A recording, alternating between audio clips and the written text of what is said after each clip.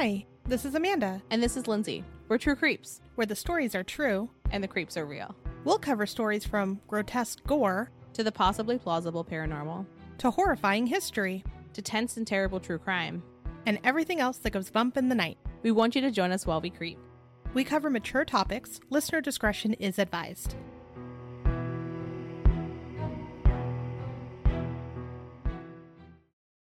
Hello, everyone. Today we are going to cover the murders of Lori Farmer, Michelle Gousset, and Denise Milner. And these murders happened while they were at a Girl Scout camp. So this is often referred to as the Girl Scout murders. This one was a very heavy one to research. Yeah, I don't think I felt anything this heavy since Texas Killing Fields.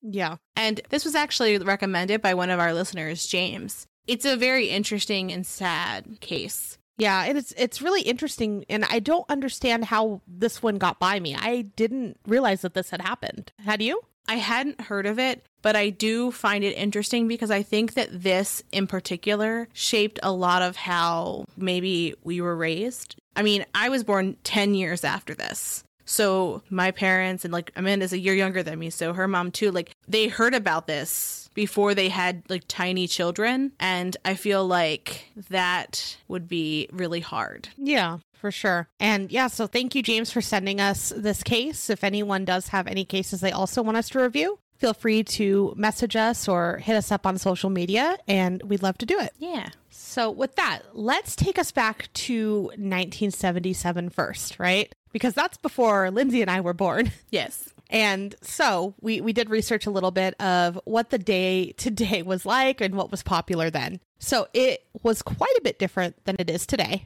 Kids had things like pet rocks, Ataris. So, I mean, today's kids still have similar things.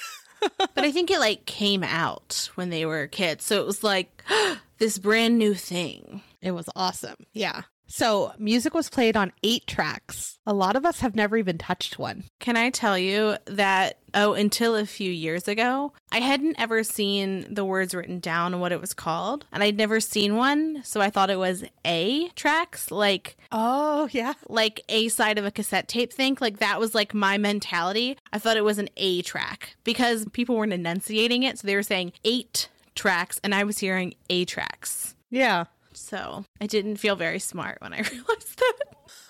I mean, how are you supposed to know that when we were born, it was still tapes? Yeah, cassette tapes. Yeah. Which honestly, I feel like were just fantastic because they were so portable. And they didn't even skip. Yeah, you could go on a walk and you didn't have to have your anti-skip Discman that still skipped if you took a big step. Yeah. Or tripped because you're clumsy. Yeah. Yeah. And it took up a lot of room in your backpack. Oh, yeah. Yeah. So this was also the first generation who grew up with Sesame Street. And Sesame Street has been in the news a lot. Have you seen? I love it. Yes, I have. Specifically for Pride Month. Yes. Yeah, I watched the little clip this morning and I was like, I love it. I know that a lot of people look at Pride Month and they see a lot of corporations being like, oh, you changed your profile photo to rainbows. Or there's a grocery store across the street from me. It's a chain. It's giant. And my dad was like, they have a seasonal flavor and their seasonal flavor is gay. Right now, it's rainbows. And my dad was like, do you know what the seasonal flavor is? And I was like, is it rainbows? And he's like, yeah, that's not because it's rainbows, but that's not a flavor. They do lemon in the summertime typically and pumpkin in the fall. And then in June they do gay. And I love that. And as a queer person, I find it so wonderful to look around and see rainbows because that is not something that I ever imagined in our lifetime. And I still if I go to the mall or Target or somewhere and I see the little section. Well, the little section, yes, always. But also if I see the little queer couple, I get real misty. When they're teenagers, because I'm like, I couldn't do that. I wanted to do that, but I couldn't. Or it wasn't, in some places it wasn't even safe. In some places it's still not safe. But I mean, just seeing progress. And I get it. To a certain extent, places just want gay money, right? They're like, you'll buy from us if we make a rainbow thing. And I'm like, you're right. I will. Well, even with this, though, I assume that this family continues to stay on Sesame Street. So it's a yeah, lasting effect that they made on their show. Yeah. So interesting and exciting. But yeah, this was the first generation who grew up with Sesame Street. So this generation also came home when the streetlights came on. I feel like that continued for a while because that was my rule too when I was little. Our rule, see, the house that we rented from the doctor's office that was behind us. So there was like this giant parking lot where the lights were on all day. Like it just didn't turn off. Like the lights were just like, you could see them kind of on in the day. Yeah, your neighborhood was broken. Yeah, it was broken. And the way that like it was set up, like there just wasn't street lights. So, but be home at dark. There was like one kid's house that we used to go to. So we were there at our house. Like there was no other in between. So like our parents knew that we were there or at their house. So yeah, fair. Also, so for some of us, our parents were either part of this generation or were young adults during this time. And as Lindsay previously mentioned, this case in particular might be part of why they raised us the way that they did. You would think that girls would be safe at summer camp. I know we weren't allowed to go to things like camp.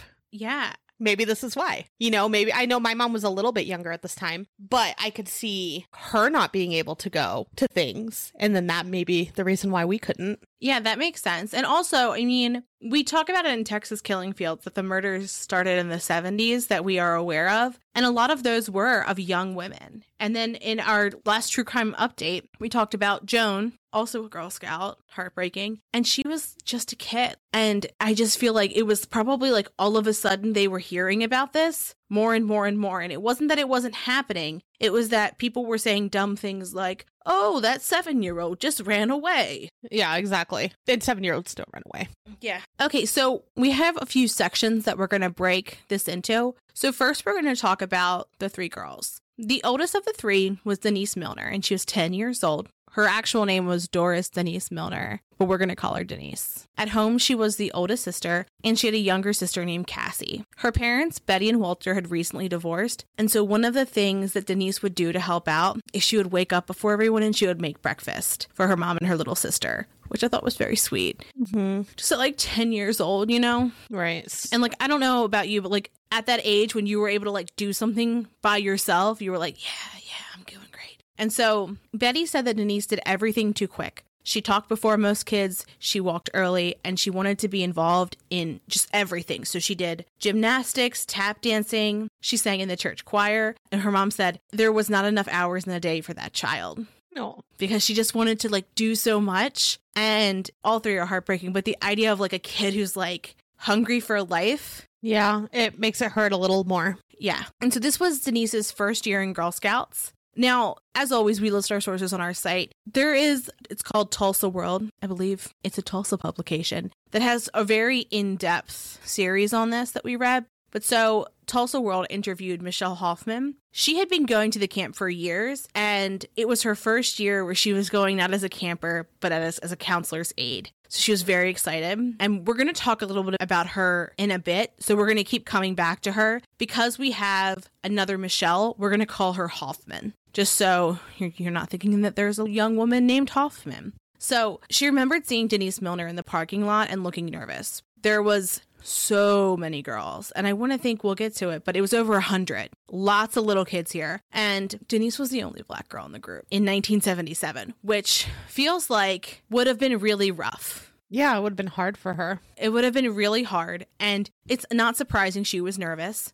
So Hoffman went over and introduced herself to Denise and Betty. And Denise was reluctant. Like, she was like, I don't know if I want to go. Like, I don't know if I want to do this. And so Hoffman offers to ride on the bus with Denise. And just as a note, so the parents dropped their kids off at like a parking lot area, and then they drove for about an hour and a half to the actual camp itself. So parents weren't taking their kids there. They were meeting in a parking lot, loading them up on buses, and away they went. So Betty was obviously understandably concerned about her daughter because it was her first time at something like this, and she wanted to make sure she felt like she was going to have fun. And so she asks Hoffman to help Denise call her the next day if she's still homesick. And Hoffman agrees, even though she knows that that's generally not what they do at camp, because typically like they'll work it out in a day or two. They just need to like be in the new space. So from what Hoffman had said, too, in this article, that typically they also didn't do it because it can make the girls even more sad if they spoke with someone at home and more homesick.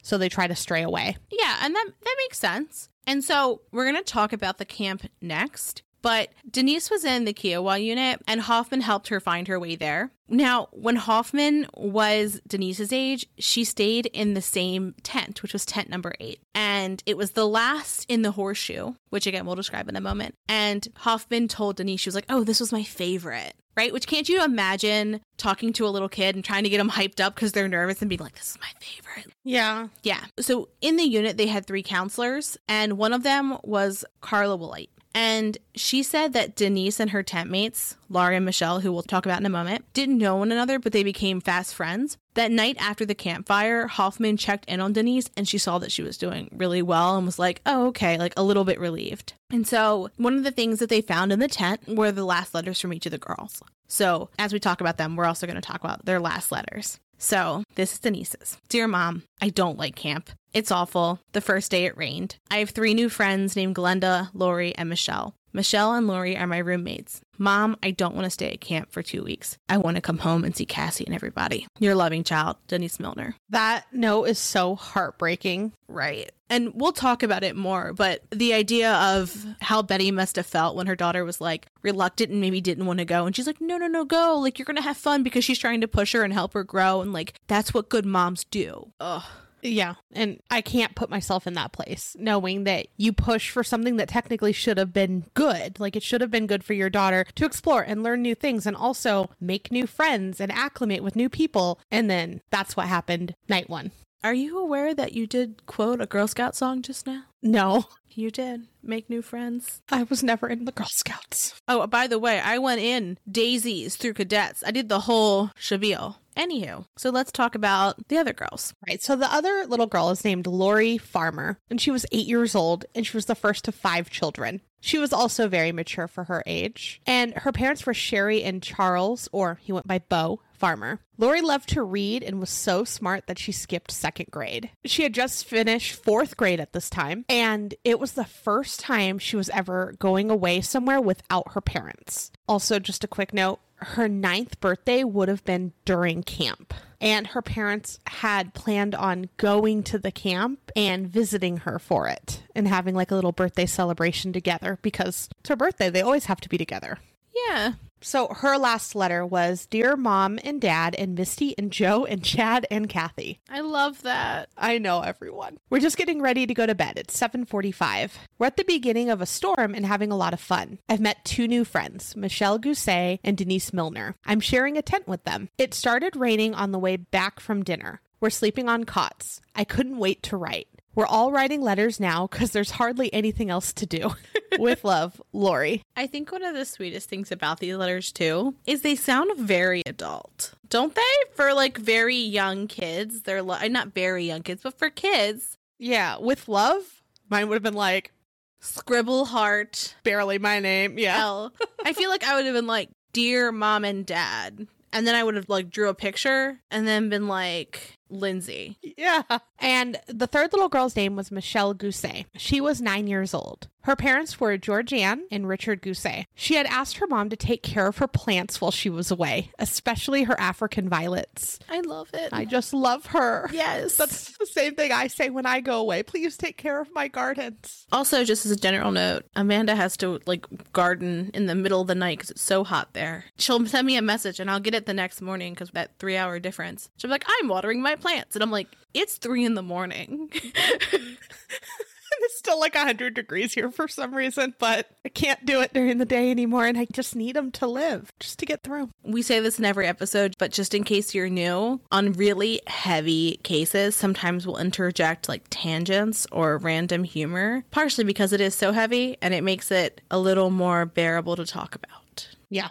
Again, this one, when we were researching, we had to stop a little early to watch something or get, TikTok it up or do something before bed because it was just very heavy. And especially when it went to things like interviews with parents and the camp counselors, they were hard watches. Yeah. And I mean, even just reading stuff, I would be reading and just like crying and taking notes at the same time because it's like so heavy. Yeah. So horribly, Michelle died the day before her parents' wedding anniversary. And from that point forward, they stopped celebrating their anniversary. Now, her last letter said, Dear Aunt Karen, how are you? I am fine. I'm writing from camp. We can't go outside because it's storming. Me and my tent mates are in the last tent in our unit. My tent mates are Denise Milner and Lori Farmer. My room is in shades of purple. Love, Michelle. That's so sweet. So sweet. So next we're going to talk about the camp itself. And so the camp was named Camp Scott, and it was in Mays County, Oklahoma. And it was a 2-week summer camp where kids slept in tents, swam, and hiked. I've seen a few different accounts that talk about the darkness that was there.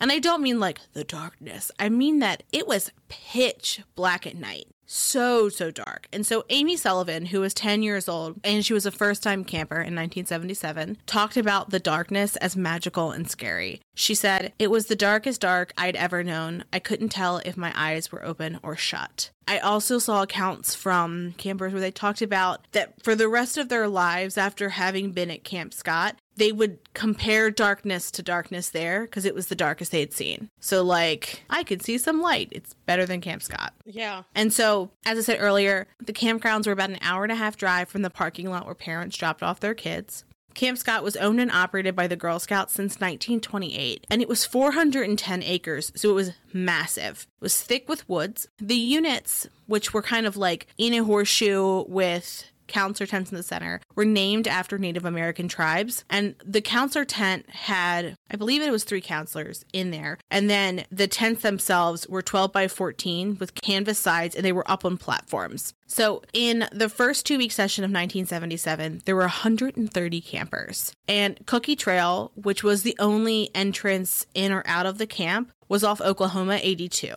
It's a little scary to think that there was only one entrance in or out of the camp and that it was still so easy for someone to get in there. Yeah, I was talking to my mom, who has done Girl Scouts since 1983, which is before she had a daughter or contemplated having a daughter.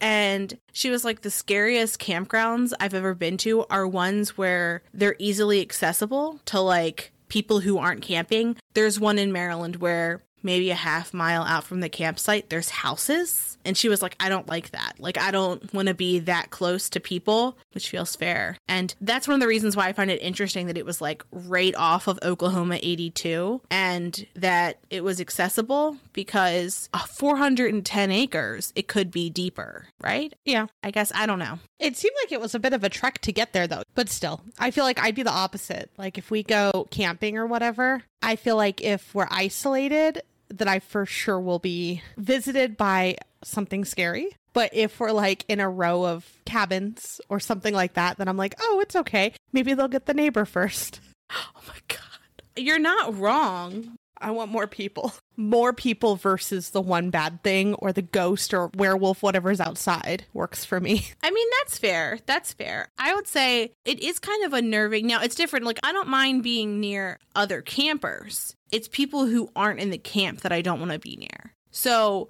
love some cabins. And also just because, like, I think cabins are cute and it creates a cute little, like, campsite. And because I prefer cabin camping over tent camping any day. Oh, yeah. There's no way I'd tent it up ever. I mean, I did it as a child. I can't say as an adult I would be like dying to like sleep on the ground. I feel like I'd be rickety the next day. Yeah. But so like cabins, other cabins, sure, but not like let's just go ahead and basically camp behind someone's house. No. Also, I am looking at this camp. It is not that far down. No. There's a long road, but I think maybe it's a mile, if that. So it shut down after this happened. But it was visited by ghost hunters who think the 3 girls still haunt the camp. And I go back and forth. I'm like, if I were the parent, right? I feel like if someone was saying that, that would make everything so much worse. Yeah. It just feels like it's in poor taste. Mm-hmm. I mean, is it ever not in poor taste to say that a place is haunted when there's living relatives? I feel like it's different, though, when it's children. Like, if you're like, grandma haunts something. Okay. But like, little Susie does, you're like, oh my gosh. Children are definitely worse, but I think that living relatives is the metric for me. Like, don't say it's haunted if like that guy's wife is still alive and you're gonna like sell tours to like where her husband was like murdered terribly. Yeah. Or someone's father. That's what I think is the cutoff for me. I'm like, you could wait a few years. It'll keep being haunted. Yeah. So the Girl Scouts sold the property in the 80s, but the new owners haven't done any improvements. Now the property is owned and used for a hunting lease. In April of 1977, a training session ended early when one of the counselor aides' tents, who Michelle Hoffman, we just talked about, was vandalized and a note was left in a box of donuts. And part of the note said, "We're on a mission to kill 3 girls in tent 1. An effigy of a man was hanged from a tree by its neck. The note also mentioned Martians, though, so it was kind of all over the place. A group of girls confessed to the note and then it was thrown away. That still gives me chills, though. It still gives me chills. It also gives me Mary Bell vibes. Oh, yeah, you're right. It does. With her weird little friend, Norma. You can never forget Norma. Fucking Norma. Fucking Norma. So the murders. They happened on June 13th, 1977. So this year was the 44th anniversary of the murders. At 1:30, Carla Wilhite, one of the counselors for Kiowa, heard moaning sounds. She went to investigate, but she couldn't find anything. She figured it was just animals and went back to sleep. These all just make me so incredibly sad that, like, something was heard that night. Yeah. At 2 a.m., another camper hears Lori crying, "Mama, Mama," and recognized the voice. She knew, though, that Lori had nightmares, so she figured it was just that, and she went back to sleep.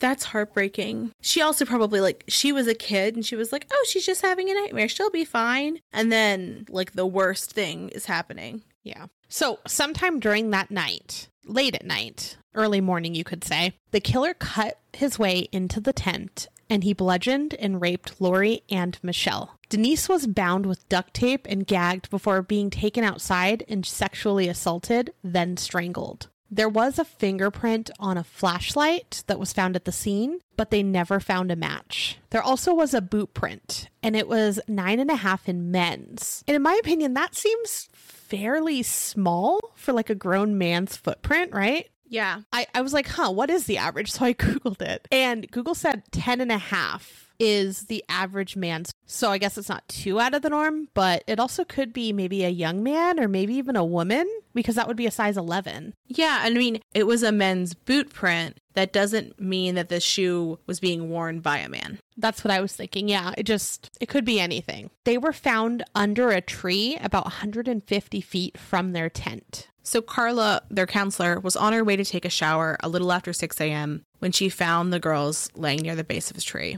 Denise was laying on top of her sleeping bag, and there was 2 other sleeping bags, but she didn't see girls laying on top of them. So Carla went to get the nurse, thinking maybe there had been an accident, to help Denise. Because I think she saw her laying there still and was like, I'll just go get somebody, and didn't really check her as much. But also, like, she was a kid. Like, she also was a kid. Right. And so when the nurse gets there, that's when they go to help Denise and they realize she's dead. And then they also, now that they're right there, they can see that the other 2 sleeping bags aren't empty and that the other 2 girls had been stuffed inside and zipped in. It also appeared that the killer had unsuccessfully attempted to clean up the blood off of the wooden floors in the tent with mattress covers and towels. The bloody materials were stuffed in the sleeping bags with the girls. Footprints showed that the killer walked past the counselor's tent, and the counselors also reported that a purse and some glasses were stolen. So keep that in mind because we're going to get to that in a little bit. So most of the attack had happened in the tent, and that was just a few yards from the counselor's tent. And I saw some descriptions say it was a few yards, and I've seen other descriptions say that it was like 80 yards, that it happened to be the furthest from the counselor's tent, which also might be why that was the one that was chosen. It seems so strange to me that you'd put such young girls, for some of them the first year of Girl Scouts,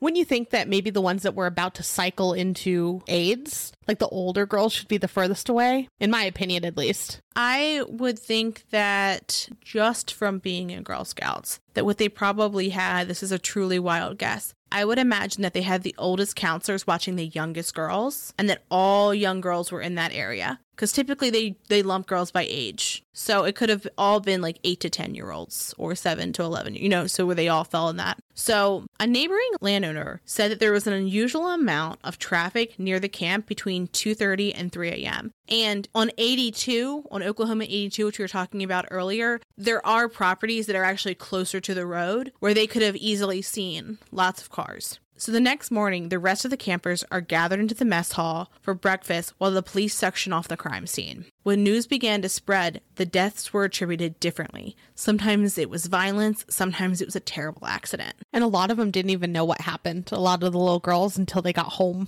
Yes, and we'll talk about Hoffman too. So the next part we're going to talk about is the aftermath. So what happened next? Betty talked about missing Denise that Monday morning because of her routine. She was at work where she was a teacher's aide when someone came to bring her into the principal's office. She didn't remember who told her, just what they said. They said Denise is dead. She and 2 other girls. Parents were contacted by Girl Scouts and told that their children were being brought back to Tulsa to the Girl Scouts Council building. The buses got there around 2:15 in the afternoon. The girls, again, they didn't know what happened, so they didn't understand why their parents were freaked out or why the news was there. So just a little bit about Girl Scout organization. Girl Scout leaders are volunteers, as are their assistant leaders. But there are people who are paid employees of Girl Scouts, and they work within the council buildings. So that's like the paid portion of the Girl Scouts of America. There are different councils in different jurisdictions. Like where I am, it's Girl Scouts of Central Maryland. It would be something different where Amanda is. But so this one would be like where people actually were employed. It's not like where they have their meetings, which I just felt like if you didn't know what it was, this is like the corporate-esque kind of place for Girl Scouts in that area. So Hoffman stayed behind to help the camp officials and law enforcement. She was mainly answering the phone. She got back to Tulsa that night. She didn't cry until she saw her mom. Can we talk about how they had children doing crazy emotional labor? That's horrible. I believe she was 15 at this point, 14 or 15. The fact that they had her answering the phone with likely parents and news sources asking about these murders is heinous. It's awful. I couldn't do that at that age. No. But also, I mean, I think I could have at that age. If someone was like, we need you to do this, I would be like, whatever you need me to do, because it would be a terrible thing. And I would just want to help because I wouldn't know how to process that type of situation. And also, she probably didn't know much, just that 3 girls had died, not what had happened. You're right. She didn't know who it was yet, but I just feel like the emotional toll and having to be a part of that would just be a lot. Absolutely. Well, and I think we'll get to it in a second, but especially when she learns more. Mm-hmm, exactly. Like, I would imagine, like, maybe at that moment it felt like she was just in survival mode, but when she recalls that experience, I'm sure it feels a lot worse. Yeah. So, again, she didn't know what exactly happened. She knew that 3 kids had died, but she didn't know who. There were 130 kids, right? So yeah, how could she have known? When she was flipping through the newspaper, that's then when she saw Denise's face. The paper had been calling her by her first name, which was Doris, so she didn't realize it was Doris Denise Milner. So Betty Milner said, every day it was a struggle. Every day when I opened my eyes, my first thought was that my child was gone. You look outside and the world goes on. The sun shines, the birds sing, and you ask why. It hurts my heart.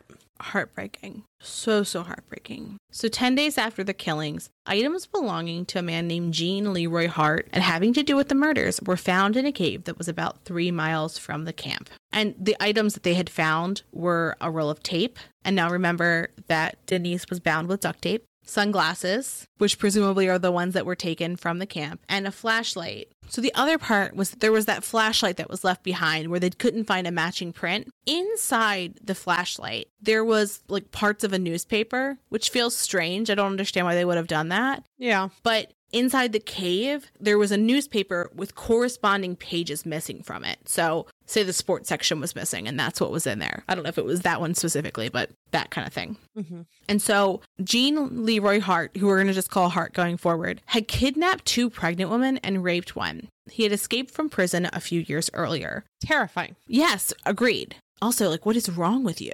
So police immediately suspected him and ramped up efforts to find him. I thought it was very interesting, and we'll get to this in a bit, that they thought this man who was raping adult women was going after little girls. Because, like, my initial thought was, like, this is the biggest, baddest guy they have, so it has to be him because there can't be another person who's this terrible here. That's kind of how, like, my brain kind of wraps around it. And so Hart was an experienced outdoorsman, and he also had family in the area, including his mother. Police, volunteers, dogs, and aircrafts were used to search for Hart. People thought that Hart was working with a medicine man who was hurting the dogs that were used in the search because some of the dogs died. So sad. Which, it's very sad that the dogs died. But it's also very strange that they're like, there was a medicine man involved and there's magic. And it's like, no, it's just a guy who does terrible things who's missing. Yeah. Anywho, so he was about 5'10", 200 pounds, black hair and brown eyes. Now, interesting note, we talked earlier about the shoe, 9.5 in men's.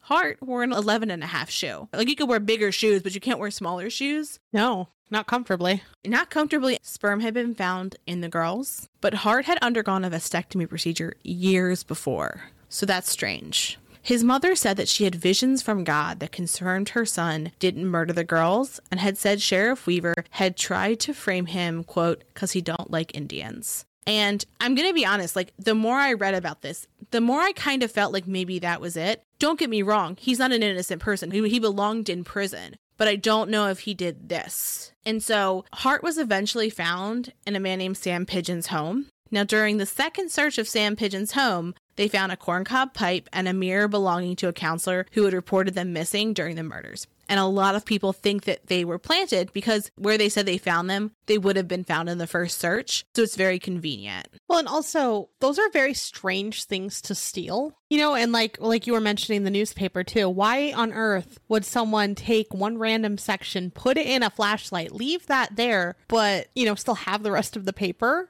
Yeah. Did he steal something from the women that he had harmed before?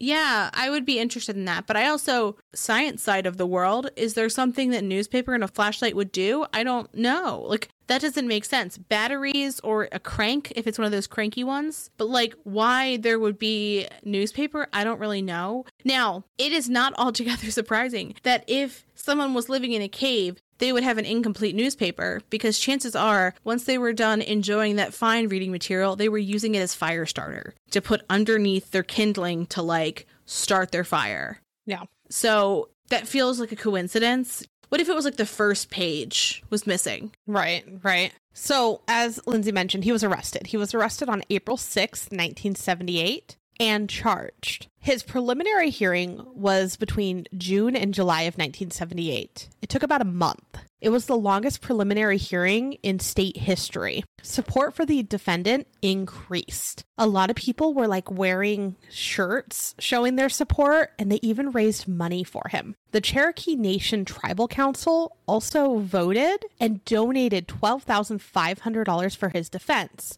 However, they did make it a point to say that they were not indeed taking a side on his guilt or innocence, but they just wanted to ensure that he received a fair trial. On March 5th, which is almost 2 years after the murders, the trial began. Jury consisted of 6 men and 6 women. The state's case was on 2 types of evidence. Biological, which included hair and sperm samples found on the girls, vet and expert witness testimony linked to Hart, and items that could put him near the crime scene, which were a pair of sunglasses allegedly stolen from a camp counselor, a roll of tape that matched the tape found at the scene, photos linked to Hart, and just kind of off topic, but once he had worked in a prison photo lab. Interesting. And they were all discovered in that cave, right? I also wonder, I mean, I'm unfamiliar with many, but how many brands of duct tape are there? If there's only one brand of duct tape that's readily available in an area, then the duct tape's going to match. That's true. Yeah, I mean, nowadays people make stuff out of duct tape, so I feel like there's probably more. You can buy zebra print duct tape nowadays, but like, I feel like in 1977 it was duct tape. Yeah, that's true. So he did leave no fingerprints, though. Biological evidence reportedly pointed to Hart, but it wasn't done conclusively because DNA testing would not come until the 80s. So it was hard to really pin it on him. So defense, they wanted to put the authorities and their investigation on trial, essentially, because they said that it was the prosecution's grand design to convict an innocent man. They insinuated that pieces of the evidence from the cave and cabin had been planted, and they ignored the possible other candidates it could have been. So some people thought maybe Bill Stevens, who was a convicted rapist also, but later it was discovered that Stevens had been investigated and eliminated as a suspect. Betty Milner said that hearing the graphic details on the murders were hard to hear, and for some of them, it was the first time hearing all of the details. And we'll get into that a little bit more in our next section on kind of like what some of the parents do after this. But that's a really important note to kind of hear is that, can you even imagine that now? Like the first time someone's hearing about that is the trial. Yeah. I think just the not knowing is horrific, and like making someone hear that for the first time in a room full of people who are strangers is cruel. That's not fair. It's not fair at all. The trial was a spectacle, and there were even outbursts between the counsel and the judge. Both attorneys were called to the bench to be reprimanded. That's how just absolutely ridiculous all of it was. People would come up to Betty Milner and say things like, Hart didn't kill your daughter. Disgusting. Mm-hmm. Local restaurants also had collection jars for Hart. Hart didn't publicly talk. However, he did do a media conference. But after that, he went back to silence. He didn't take the stand during the trial. On March 29th, closing arguments concluded, and the jury found him not guilty. One juror told news sources that all 12 agreed after only 5 minutes of deliberation that he was not guilty. When the verdict was read, people cheered. And Betty Milner ended up saying about the Hart supporters is, quote,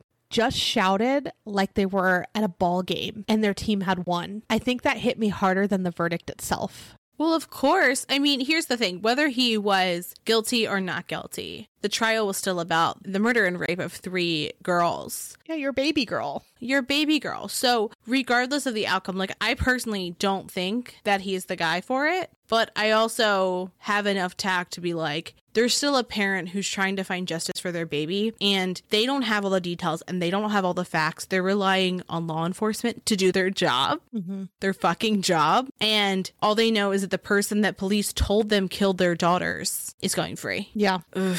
Something that Hart's status as a local football star and as a Native American is the reason why he was acquitted. Personally, I also think it's just they didn't have the right amount of evidence. Yeah, I mean, for me, it comes down to semen and a vasectomy, shoe size. Because if it was him, he wasn't alone. That's true. I do kind of think that there had to be more than one person because absolutely you would have heard more. Like, because the things he was doing, you can only do to one person at a time. And so the other girl would have been screaming her head off. If they woke up. True. Oh gosh, yeah, that didn't even occur to me. There's 3 of them, but also the fact that it would have been a decent amount of time. Like, he couldn't do all of that in a matter of minutes. At least I don't think so. Yeah. But, like, kids do sleep pretty hard. But if he was doing all the horrible things inside the tent, then he could have risked waking one. And I feel like that risk would have been too high. Yes. Could they have slept through it? Maybe. Could they not have? He would have had to be prepared for that. Yeah, and it's not as though there was doors. It was a flap.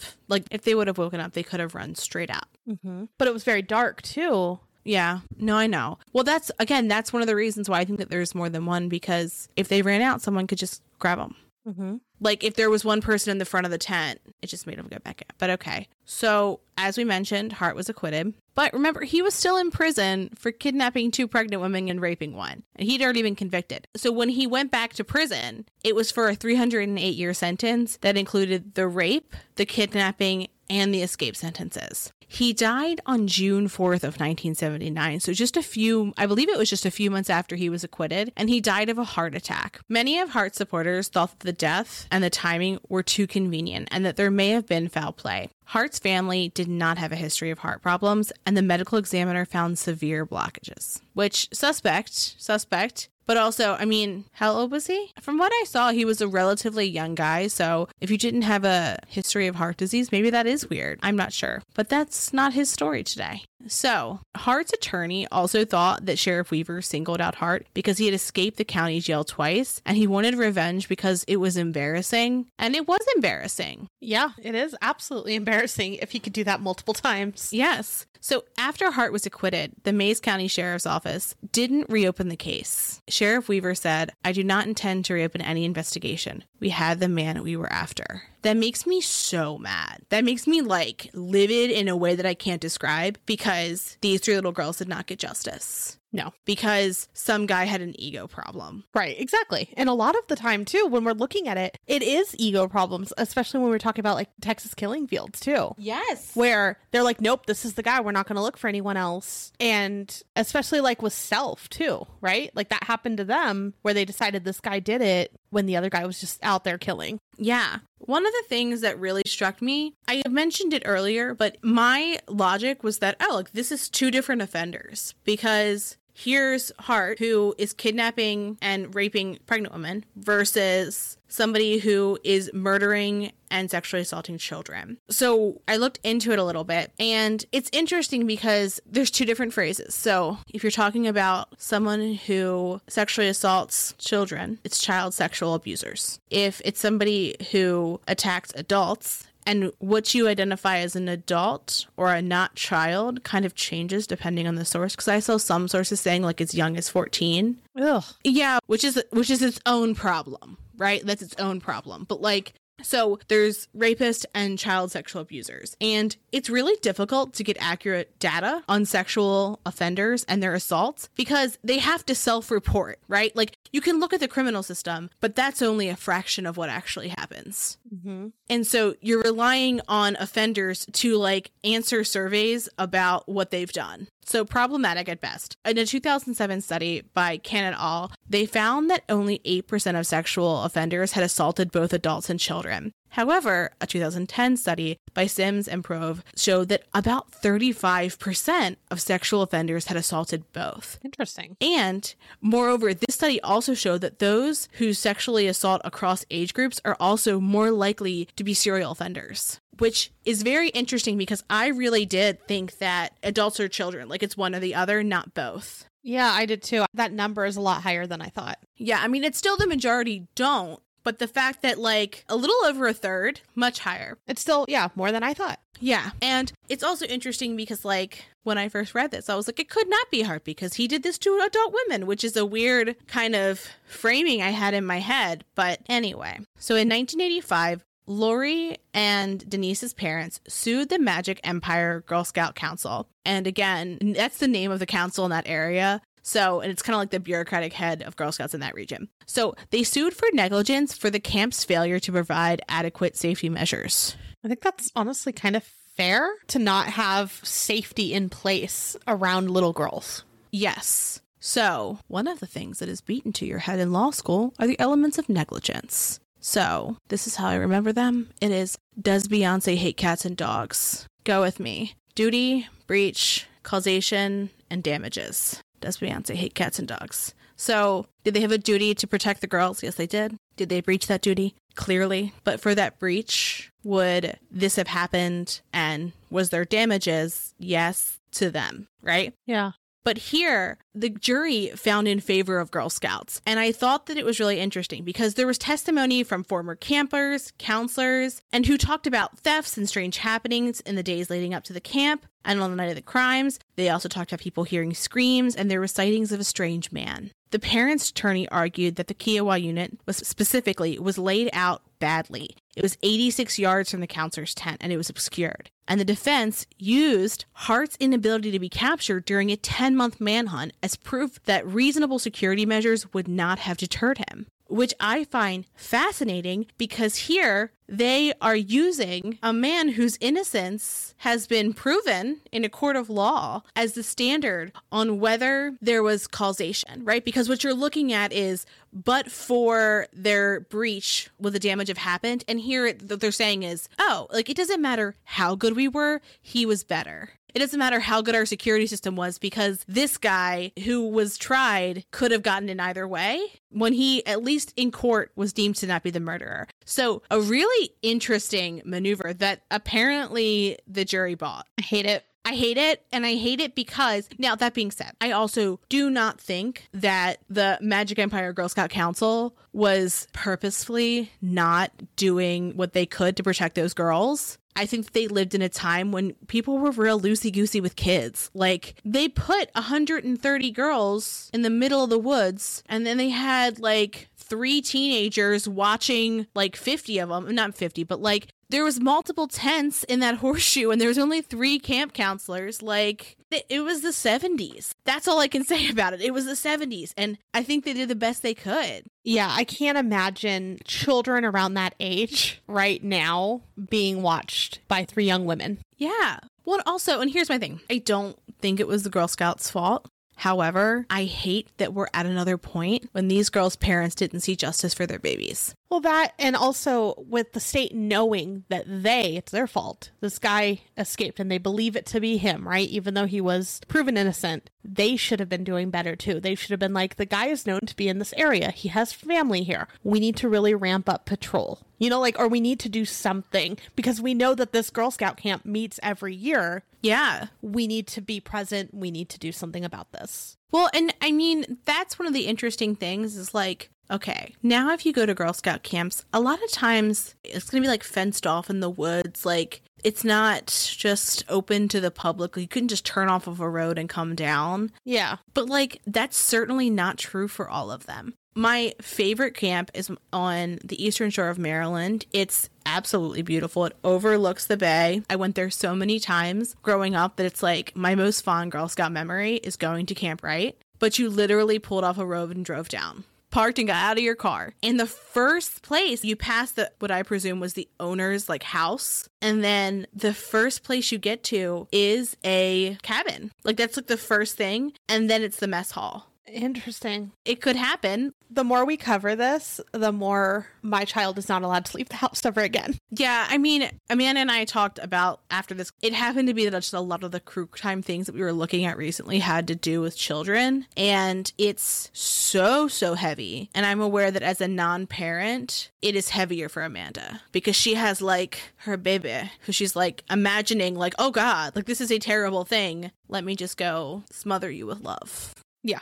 So then in 1989, there was a reverend named Gerald Manley, and he reached out to law enforcement to say that 4 men were responsible, and he even provided 2 names. Police investigated, but they said they couldn't find any connection. Now, interestingly, Reverend Manley said that the 4 men had asked him to go to the camp with them because they needed his, quote, Christian influence. So he did, and what they did was they took him to where the girls were, and he said that he saw the body of one of the girls and then the 2 other sleeping bags that it appeared to be stuffed. His account had never been corroborated, and he even passed the lie detector test and provided the same story under hypnosis. Now we know a lie detector test can be faked. And also, like, it's a little suspect because we're now 12 years later, right? Like, why 12 years later are you coming forward? Well, and wouldn't that also get him in trouble? It could. He saw it and he didn't report it. Yes, I don't know about, because there's like confidentiality between clergy, right? Like that you can't like make a priest testify, I believe. I'm not sure on that one, honestly. But I could see, because like I want to think that it's like, are you a danger to yourself or others? Yes. But if he did the thing already, he's done the thing already. Interesting. I don't like it. I also don't like it. So in 2008, DNA testing was performed on evidence collected from the crime scene, like the pillowcase. And interestingly, it had female DNA. 2 of the 3 girls were ruled out as a DNA match, but they were unable to rule out the 3rd girl. People think that it may be from a woman who might have been present at the killing. I agree with that. I think there's more people. Sherry Farmer, who was Lori's mom, said, "I've always felt in my gut that there was a girl present. Given the DNA results, you have to wonder if there was also a female who took part in the murders." Well, okay, let's start with one, that damn boot. That's why I said it's small. We talked about that boot in the beginning. Yeah. Well, like relatively small. I shouldn't say it's small because it is a large shoe size for a woman typically. But still, like, could be. It still is a common size. Like you can go to any store and get that size. Yeah. Also, I mean, a woman at that camp probably wouldn't have been looked at twice. Nope. She could have just blended right on in. It's true. Unfortunately, it's so true. I hate it. So some sources said that the DNA wasn't conclusively tied to Hart because it was early in DNA testing and it only matched a few of the markers. However, in 1989, of 5 aspects of DNA tested from the scene, 3 matched the body fluids taken from Hart. So one fact that I found was only 1 in 7,700 American Indians would match the sample of fluids. But because only 3 matched of 5 total, they were deemed inconclusive. I feel like 1 in 7,700 is a pretty good match, though. I feel like it is too, but I also don't know what the Native American population there is. So if they had a really high concentration of Native Americans in that area, perhaps that isn't that impressive of a number. That's true. And also, again, I just think if he was there, he wasn't by himself. Like, he couldn't have done it alone because he had a vasectomy. So, something to note, there are talks of someone else being suspected. There is a film being made that says Carl Myers is to blame. So there's this guy, and his name's John Russell, and he's an ex-convict who is making the film, and it's called Candles, about the case. And Myers confessed to him when they shared adjacent cells. So he was in prison for writing bad checks. So he wasn't in prison for anything truly heinous. I mean, don't write bad checks, but like, meh. It's a lot different than murder. Yeah. Yeah, just a touch. So I did look it up on IMDb, and the film is currently in pre-production, but it's been a while that it's been in that state. Yeah. And there is a Facebook page, though, for the movie, and it does have semi-recent updates, so it sounds like it's still going. Myers died, though, in 2013 while awaiting execution for a 1996 killing of Cindy Marzano. Russell reached out to law enforcement and was like, hey, I think it's Myers. But so I'm pretty sure law enforcement just shrugged him off. So in 2017, the sheriff of Mays County, who is Mike Reed, was 8 years old when the murders occurred. When DNA funding for the investigation of the murders ran out, he worked to raise about $30,000 from private donors. So on the 40th anniversary, 2 statements were released, one by OBSI and one from the Girl Scouts. And from what I understand, the Girl Scouts didn't really talk about it until the 40th year anniversary. They didn't really talk about it beforehand. And both pretty much talked about the murders, and the OBSI one talked about the acquittal and that no other evidence has surfaced pointing to any other suspect. They also talked about the private donations to pay for the expensive DNA testing, and that it's so sensitive that it couldn't be performed at their own laboratory. But unfortunately, at that time, they said results were still not yet available. So they were just saying that it was like a significant event. And then as for the Girl Scouts, like I said, it's like their first time publicly talking about the murders, and they acknowledge them finally, right? And in their statement, they also say that the safety of the girls is their highest priority. And for obvious reasons, they don't disclose their comprehensive security plans, which I do appreciate. Yeah. And basically that they have arrangements with all emergency services, and they also still offer outdoor adventures for their girls because it's a good opportunity for them. But now, of course, there are a lot more safety measures in place. Yeah, I mean, growing up, there were so many safety measures in place, and my mom has done different troops at different times, but she wasn't a parent who had a daisy troop when I was a daisy, then a brownie troop when I was a brownie, then a junior troop when I was a junior. Like, she stuck with ages, and when I got to her troop, then I was in her troop. But a lot of times, like, they have to have permission slips for everything. They have to need, like, certain numbers of adults. And that's on top of, like, the campgrounds themselves. So just interesting that, like, they are really structured now and very intense about safety. That's good. In a way that maybe they weren't then. Yeah. So we're going to move on and we're going to talk about some of the things that happened with the girl's parents. So Richard Gousset said that when people were calling about his daughter and his daughter's death, he felt like he was just a piece of furniture, like they didn't have empathy when they were talking to him. When officials called him on June 17th, which is 4 days after the murders, they wouldn't disclose of her cause of death, and that Girl Scouts contacted their attorneys before calling the families. Which also, it should have been police who called the families, not Girl Scouts. That's just, like, not the order of events. He found out some really terrible details from the news. So he found out that the girls have been bound by their wrists from the news. And he said, it's kind of unnerving. Your daughter is dead and you're the first suspect. So, like, not only was he not being told, but they were, like, looking into him. And he's like, what's going on? Yeah. So During Hart's trial, Gousset said that police and prosecutors just ignored him. And he actually went on to establish the Victims' Bill of Rights in Oklahoma and the Victims' Compensation Board. He and his wife both felt like they had been ignored, and so that's why they did this. So the Victims' Bill of Rights is to keep victims and families involved in the legal process because, and we've talked about this before, but when the state is bringing a case, they're not bringing a case on behalf of the family for justice, right? They are bringing a case against the person being charged in the interest of the state, because it's in the interest of the state to get criminals off the street. So in that process, if, it's not required, it's kind of easy to see how you could forget that there are real people who are living, who are affected by losing their family members, right? Yeah. And so the Victims' Compensation Board helps victims with medical expenses and other bills. And that's kind of like, I have read many an article about women who were sexually assaulted and then faced intense hospital bills because of being sexually assaulted, because they would have to sue in civil court in order to get that from their rapist. That's horrible. It makes sense, though. Like, our medical system is broken. Yeah, I read a meme yesterday that said, America, where if you have money, you're allowed to have teeth. The fact that we have such like a cattywampus medical care system that it doesn't make any sense, and a discussion for another day. But so Richard has said, because of my daughter, maybe the world will be a little better place to be. Hopefully some good is coming out of this, which you know who it reminds me of? Tim Miller. Tim Miller. Yeah, I hope he's doing well. I do too. And that's heartbreaking, but also like, that's the way you honor her. Mm-hmm.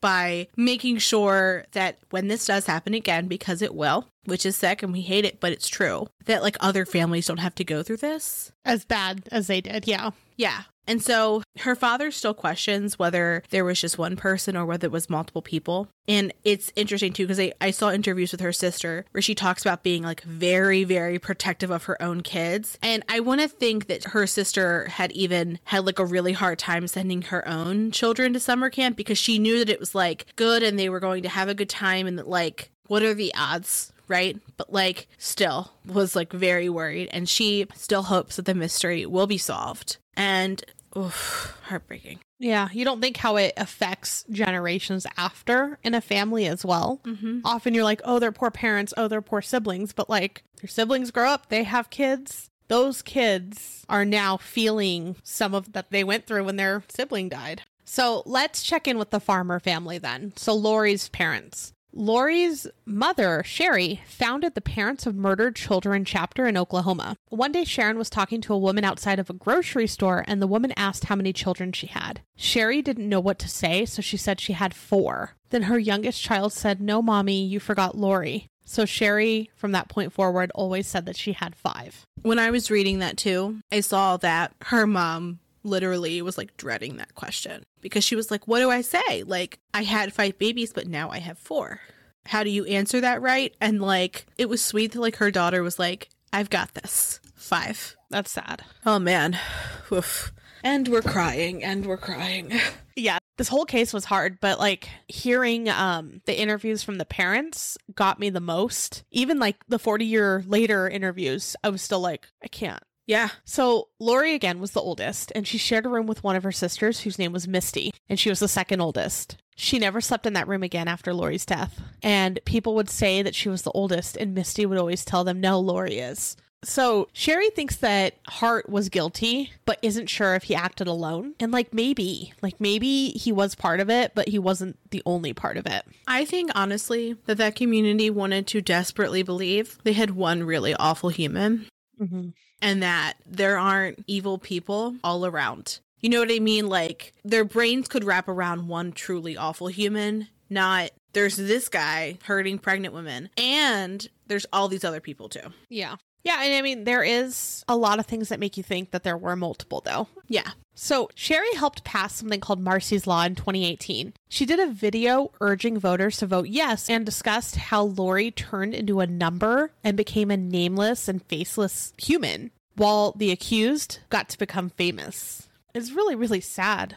How many times do you hear that? All the time. Everyone can name a serial killer, but they can't name a victim from that particular serial killer. And I feel like we talk a lot about true crime. I'd say it's probably about like half of what we cover. Half true crime, half other stuff. And a lot of times what the news covers, like when we're looking for articles and sources to talk about like what happened at that point, you do see a ton on the murderer and you don't see a ton on the victims. And that was one of the reasons why like we had the privilege of like introducing these girls at the beginning of the episode, because we don't often get to do that. We often don't have that much. Yeah. And we had to dig for some of like what they like to do and what they did at home and that sort of thing. And that should be, in my opinion, one of the first things you read. This sweet little girl did this and she loved her garden and she loved her siblings. Right. But no, like I think it's very true. And you see people who kind of romanticize serial killers and I don't get it. I just don't get it. No. So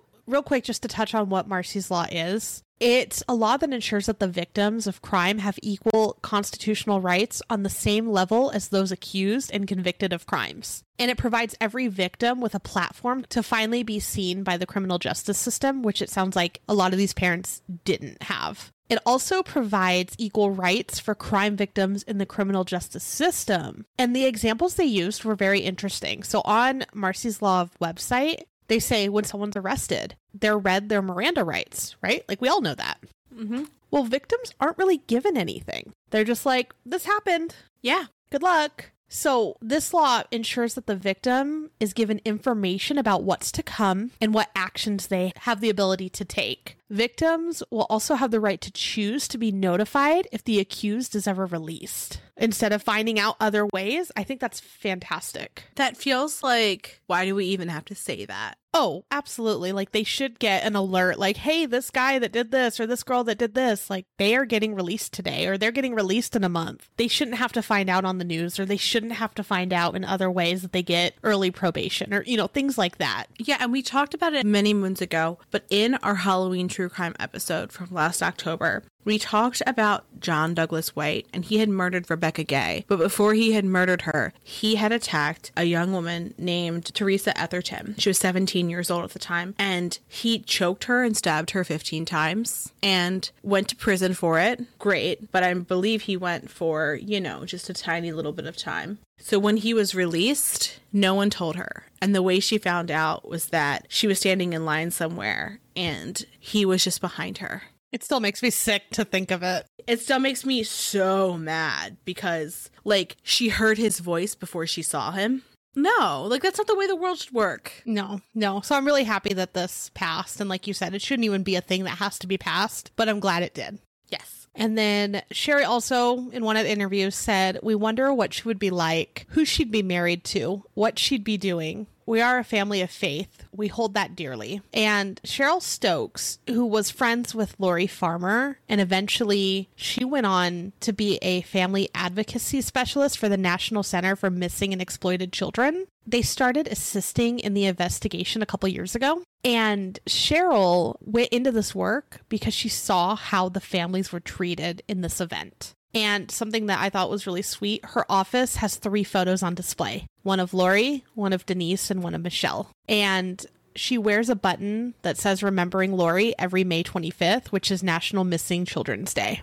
Oof. It's hard. That's sad. So, and last, just to touch in on the Milners, Betty Milner's youngest daughter, Crystal, named her daughter Denise after her big sister that she never got to know. Oh, man. Are you crying with us? Okay. So a lot of times we have ending conversations, but I think we can end with, these were 3 wonderful young women, and it's very, very sad. And I don't have a lot of words, but Denise Milner, Lori Farmer, Michelle Gouze, very sad, but remember their names. So hug your babies tight. And again, special thank you to James for sharing the story with us. And again, if you guys ever have anything that you want us to cover or look into, feel free to reach out. Thank you again for listening, and thanks for creeping with us.